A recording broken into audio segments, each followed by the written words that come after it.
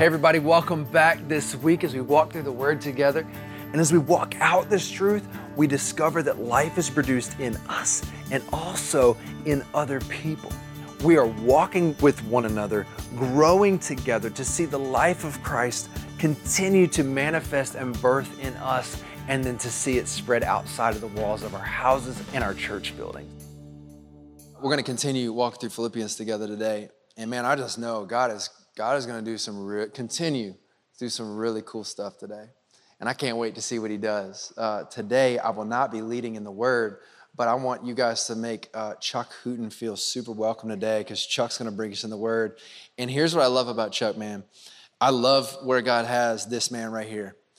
He is on a journey of prayer, and he believes God is going to bring a reviving wind, not just to Knoxville, but something really special is going to happen in Knoxville, as I believe. And Chuck's coming from a place where he's just going after Jesus. And so I want you guys to make him feel super welcome as he comes and shares the word with us today. Love you, Chuck. Thanks, man. I have been so excited today to come and be with you guys tonight. And this table's really tall. Man, let's start before I say anything about myself, because that's kind of irrelevant. We're going to be in the book of Philippians. Let's go ahead and turn to the end of Philippians chapter 1. And I know y'all were hanging out there last week, but I'm going to kind of take some of that and then move us into chapter 2 to see what I think Paul is trying to get us to understand at the church. So Philippians chapter 1, we're going to start in verse 27. And so this is what Paul says right at the end of the chapter. Only let your manner of life be worthy of the gospel of Christ, so that whether I come and see you or am absent, I may hear of you that you are standing firm, one spirit, with one mind, striving side by side for the faith of the gospel, and not frightened in anything by your opponents. This is a clear sign to them of their destruction, but of your salvation, and that from God. This is crazy what he's about to say. For it has been granted to you that for the sake of Christ, you should not only believe in him, but also suffer for his sake, engaged in the same conflict that you saw I had, and now hear that I still have. I was talking about this passage a couple of years ago with my wife, Emily, who is sitting right over here. This is my sorority house that we go around together. So this is my wife, Emily, my daughter, Lily, my daughter, Ava, my daughter, May, and then my other daughter, Josie, is somewhere back there with all the kids. So Emily and I were talking about this passage, and Emily made the comment to me. She said, to me, this sounds like Paul's Man in the Arena speech. And I don't know if you're familiar with the Man in the Arena speech, but it's Teddy Roosevelt. And I think at the time you were actually memorizing it, right? Which is so impressive. It's so cool that she memorizes fun things like that. But I meant to print it out, but I didn't. So it's amazing that we have these things we can pull out of our pocket. But I'm going to read you this speech. So this is Theodore Roosevelt. He wrote this speech. And with what Paul just wrote in mind, hear what Theodore Roosevelt said. It is not the critic who counts, not the man who points out how the strong man stumbles or where the doer of deeds could have done them better.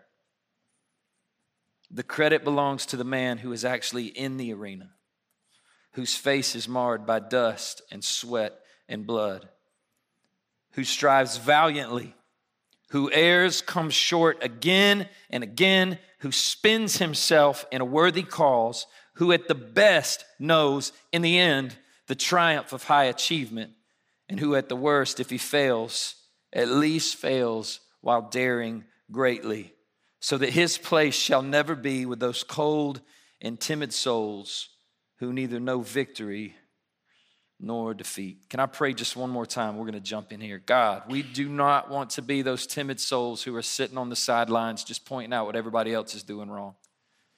And I have found myself in that seat so many times, and I don't want to sit there anymore. God, I want to be where you are, in the arena, in the game, following behind you where you're going. God, I believe with my whole heart that for this room of people, that you want the same for them. Not only that you want it for them, you are actively calling them and inviting you into this thing that Paul is writing about at the end of Philippians chapter 1. And so God, tonight, whatever that invitation looks like, would you make us listeners? Could we receive it? And if we receive it, it'll be because you have given us the faith to follow you. We will not wake up tomorrow and say we figured something out. It will all be because you gave us the faith, you gave the invitation, you gave the strength, you gave the power, you set the vision, you cleared the way, and the only thing we get credit for is just walking behind you. And that's what we want. We want to walk behind you. We want to follow you. And so that's what I pray for tonight. Maybe just the start of something, just a stirring in someone in this place where they would step out and just begin to follow. And I pray it in the name of Jesus, God, for your glory. Amen. So up to this point in the book of Philippians, Paul has been writing his friends at the church of Philippi, and he has been making some points, and he has been trying to tell them what it looks like for people really, in this case, who are recent converts to the faith. They have not been walking with Jesus very long. And he's drawn a distinction, drawn a line in the sand and making a distinction and saying, this is what it looks like for a group of people who live in a pagan place, who live in a world that is opposed and against the things of God, where you are in the minority. Philippians, he is saying this is what it would look like if that group of people lived in a way that was countercultural to where they live. Not just for the sake of being countercultural, but for the sake that the kingdom of God would infuse itself in this place so that the world would be changed into the image of Christ. And so in the book of Philippians, Paul is writing his new friends and he's inviting them into this new way of living. And for Paul, always he is presenting kind of a black and white choice for us of how we can live and who we can be. Just like Jesus. Jesus always liked to talk about the kingdom, the kingdom, the kingdom. When Jesus bursts on the scene in Mark chapter 1, the first thing out of his mouth, he says, the time is fulfilled. The kingdom of God is at hand right now, meaning like right here, not in the future, not pray a prayer so you can go to heaven when you die, like literally right now, the kingdom is here. And then his invitation is repent, turn around, and believe in the good news of God. And then he reaches out a hand and begins to give invitation to come into this kingdom. And Paul, once he meets Jesus on the road to Damascus, his life is so completely altered, he begins to speak in a similar way. And to his friends, he's presenting two different ways to live, two different ways to be, two different ways to be human. There is a way that we can wake up in the morning and we can be kingdom builders over here, where we say, God, I'm gonna build this kingdom. I'm gonna curate this kingdom. I'm gonna have the houses and everything put exactly where I want to be, and I'm gonna invite you into my kingdom so you can kind of maybe like be the superintendent. I'm gonna invite you. Sometimes I know when I was growing up, and I'm not against this phrase, but I think there's a better way to say it, where we would say, we would ask Jesus into our heart, right? But to me, that kind of feels like we've made something and we're inviting Jesus into it, when actually what Jesus is saying is like, let's do it a different way. I'm going to actually build a completely different kingdom. It will not look like your kingdom. The buildings will be different than your kingdom. The mission will be different than your kingdom. Everything about this kingdom will be different. And so the invitation is not you invite me into yours. The invitation is I'm going to invite you into mine. So the gospel is not necessarily us asking Jesus into our heart. The gospel is that Jesus has asked us into his heart. And that's really, really different. Because to come into Jesus' kingdom means a leaving of our kingdom. And that is so hard to do. Because we really, really, really, really, really like our kingdoms.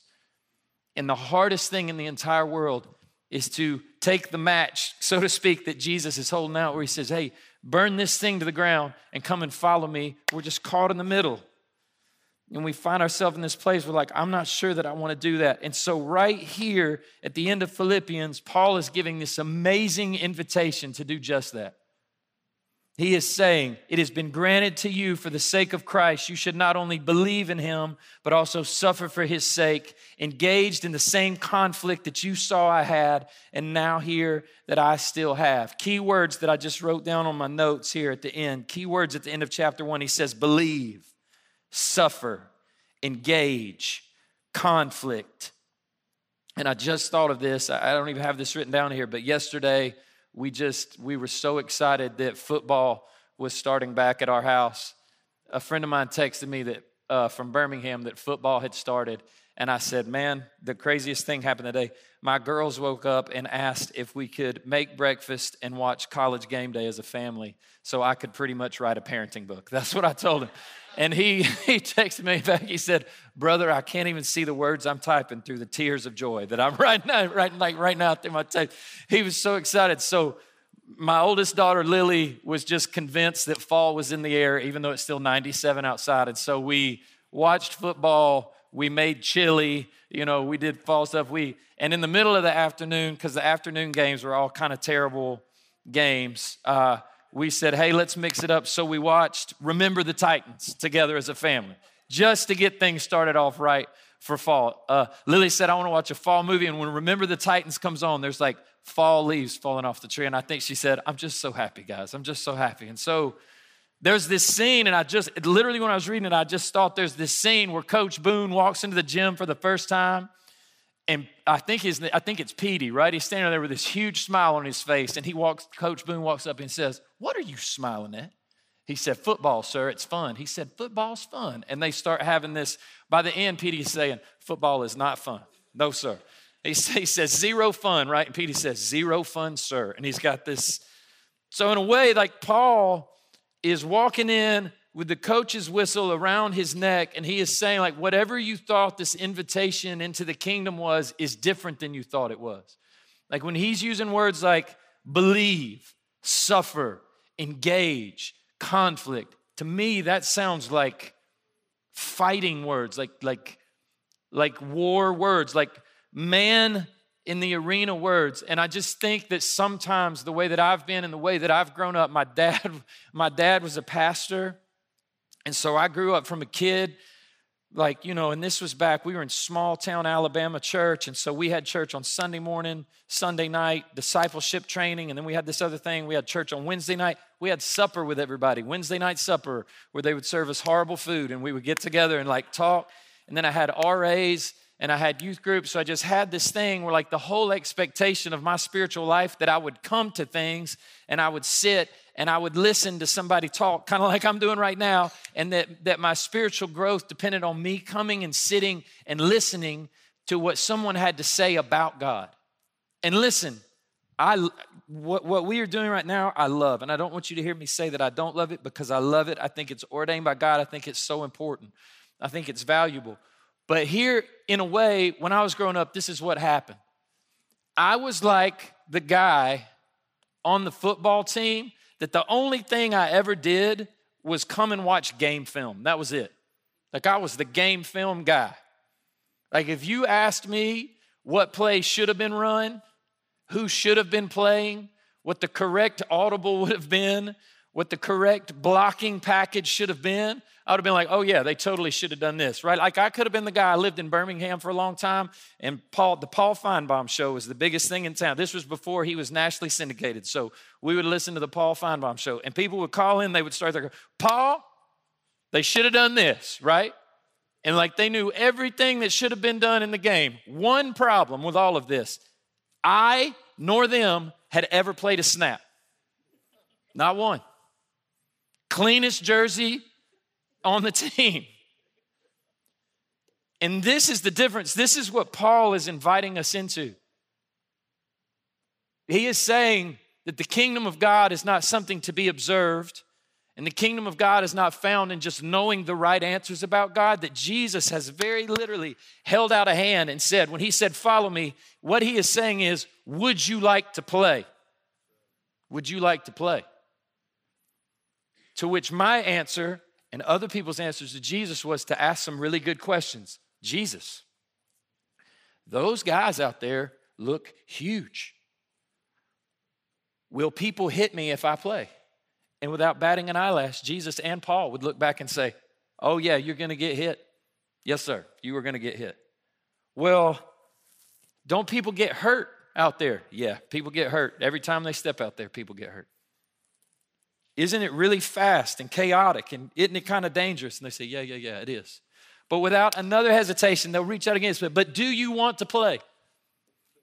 And I was with a group Last week, and a lot of the people in the group were actually, it was a high school group, and a lot of the guys were actually football players. And I said, guys, why do you play this crazy game where when you step out there, the goal is to hurt another person, right? Like you were out there battling and colliding, and you would say at the end of it, you would look at it, just like Theodore Roosevelt's speech and just like Paul's saying here, you would be exhausted, you would be tired, sometimes you would be broken, and we would ask you, we would say, how do you feel in this moment? You'd say, alive. I feel alive. I feel like I was made to do this. Why? Because it's what you were made to do. The kingdom of God is not found in sitting politely and learning facts about God. According to Paul right here, at the end of chapter 1, the kingdom of God is found by those who will put on the jersey, not just go to game film time, but literally step between the lines and play. Like line up and play. Come what may, play. Give themselves to the cause. And that is what Paul is inviting us to here. I read a quote this week. My wife and I were studying a couple things. And Charles Spurgeon said this: every Christian is either a missionary or an imposter. Every Christian is either a missionary or an imposter.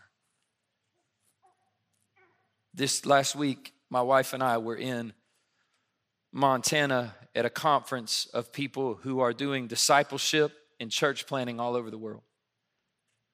And we sat in rooms and prayed with people crying out to God in a way like I haven't been around in a really long time, that God would give them the lost and that they would give them the lost through their life. Like they're sitting there praying and just volunteering everything that they have for the sake of Jesus. Like, send me. And then they began to tell stories of what God is doing in the world. Did you know that right now in the world, the church is growing faster than it ever has in the history of the world? It is exploding in places like Iran, Saudi Arabia, China, Muslim countries in Africa. The gospel is exploding by the hundreds of thousands and the millions. And it is exploding through ordinary people filled with the Holy Spirit who have decided that the call of God is real, and they are going to their friends and they are going to their family. And just like the woman at the well in John 4, as soon as they meet Jesus, they're going to their circle of influence and they're saying, come meet a man who told me everything that I've ever done. And the church is exploding, and it's not exploding through people that have a bunch of degrees. It's not exploding through places that have beautiful facilities and amazing bands, even though I'm so thankful. It is exploding through faithful people taking the invitation of God, taking it seriously, praying to the Lord of the harvest, like in the book of Luke, and going, strapping it on and playing. That is how it's happening. And so just to be honest with you, I've come back so fired up. I told Jay on the phone this week, I'm ready to like flip tables and run through a wall. I was like so fired up to get back from this conference. I walked in this room and Jay said, do you want to pray? And I cried like 3 times sitting here with Jay. I'm just so ready for God to do something among us here like it's happening there. And I believe he wants to. I believe he wants to. The church is growing faster than it ever has in the history of the world. And in America, the church is shrinking faster than it ever has in our history. We've trained the work of the gospel out to just a handful of a few trained professional Christians, and I'm just here to tell you Jesus did the opposite of that. I mean, Jesus very literally went and called the worst qualified people he could possibly find and walked around with them for 3 years. And I love what he would do. This is what he would do. In the book of Luke, they come and they say, Jesus, all these people are hungry. You should do something about it. And the first thing out of his mouth is he looks at him, he says, you give them something to eat. That is the craziest thing Jesus could have said. And they answer by saying, man, if we put together all of our money for a year, we would not have enough money to feed these people. And Jesus said, bring me what you have. He blesses it. He puts it back in their hand. Jesus does not take it out. He puts it back in their hand. They take it out. They feed.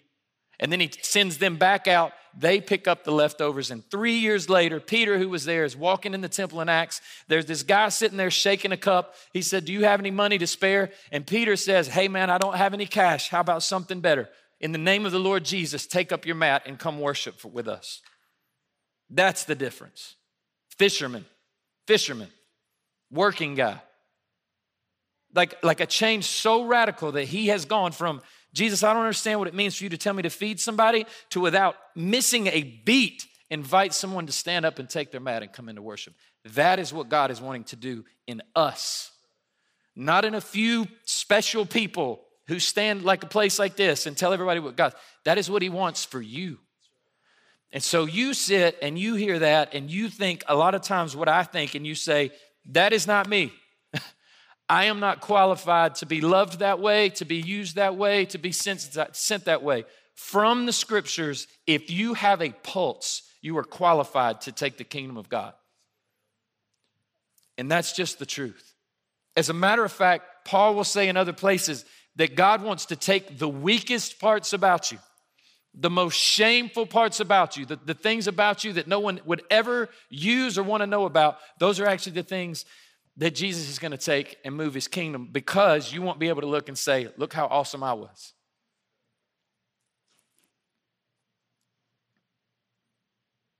And so this is how we serve.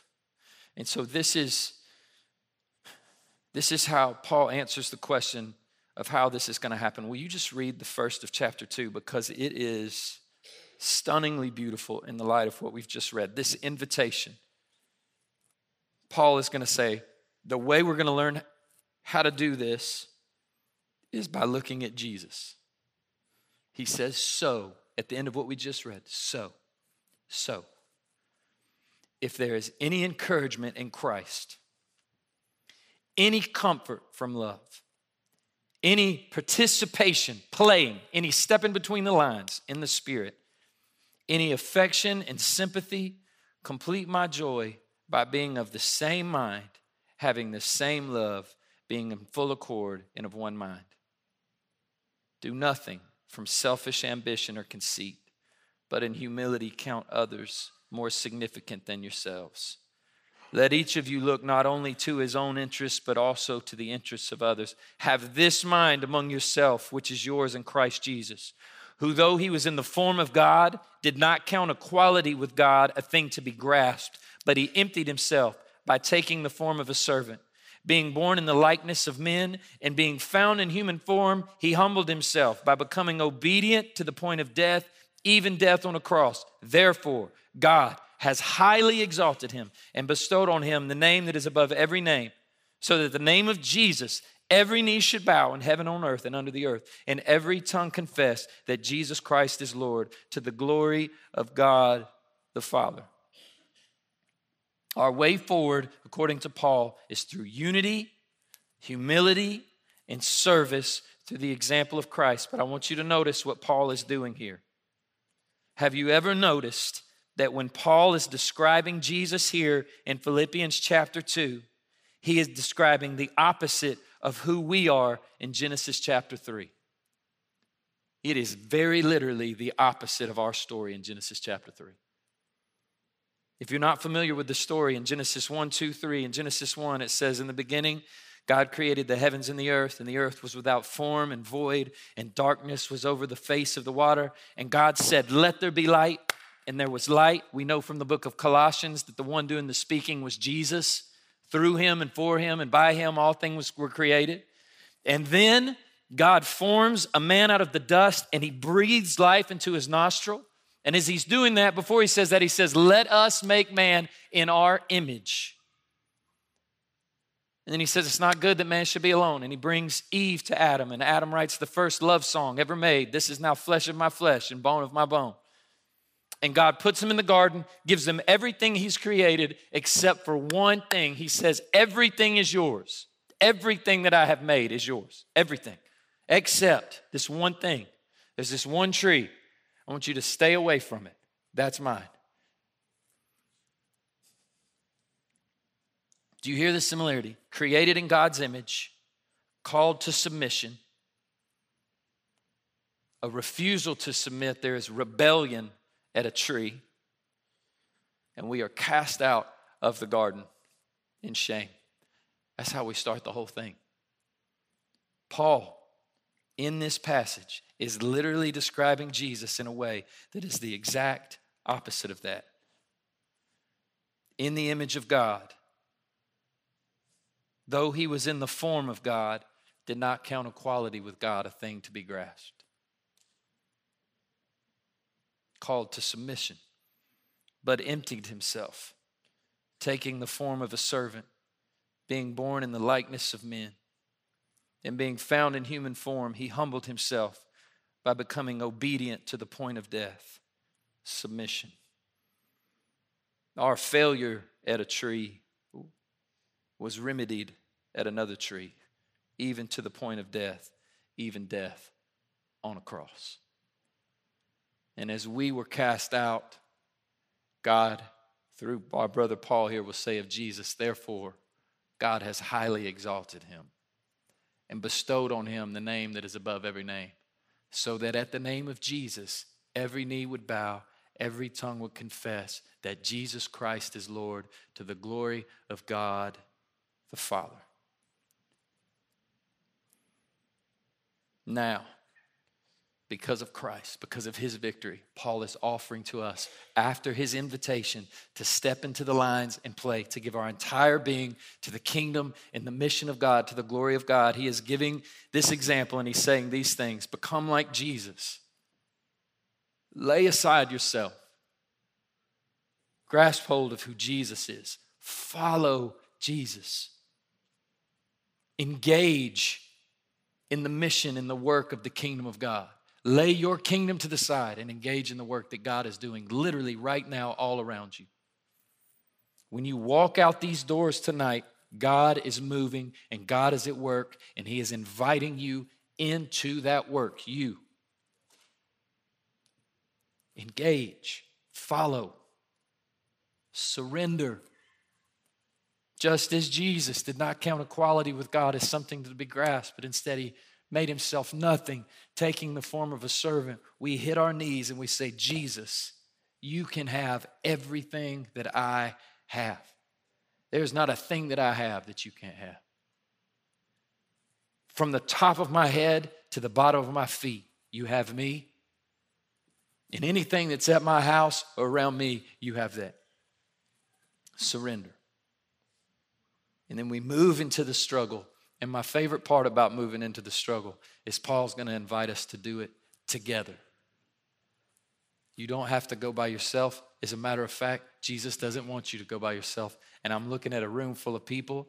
I experienced worship tonight where I just feel like God is on the brink of bringing hearts and minds and lives intersected in a way in this room where he is going to begin to give huge chunks of the city of Knoxville for the kingdom of God through your faithfulness.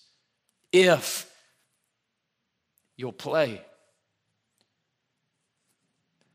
If you'll just step between the lines together in surrender to play.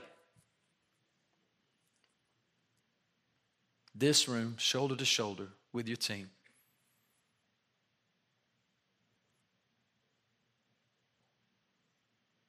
We're going to sing a little bit more, and as the worship team's coming forward, let's do this. I'm just going to invite you to bow your heads just for a second. I just want us to ask Jesus for some things together. And as they're coming, I'm going to invite you to take a posture of prayer that I love to take. Would you just take your hands and just hold them right out in front of you? Just like this. Just hold your hands out. This is a posture of prayer from the early church.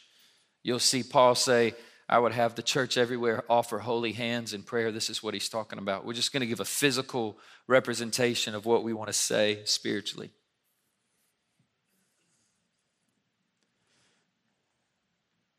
I have started praying even this week, God, give us Knoxville. Give it to us, please.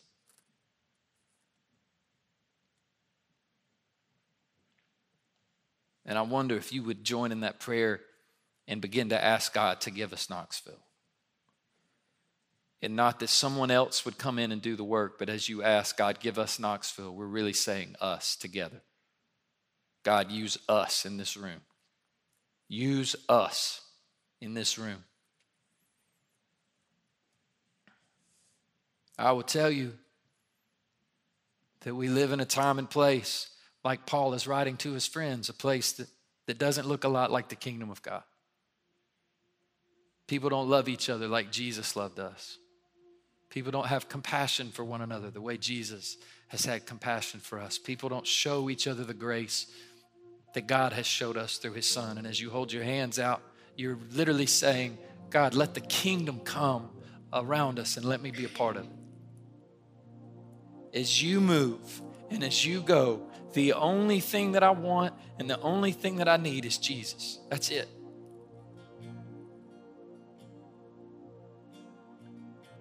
And even when it gets hard, and even when we line up, and yes, there are hits, and yes, there are struggle, and yes, I find myself on my back because I was in the wrong place at the wrong time. You pick me up, and we go again. All I want is you.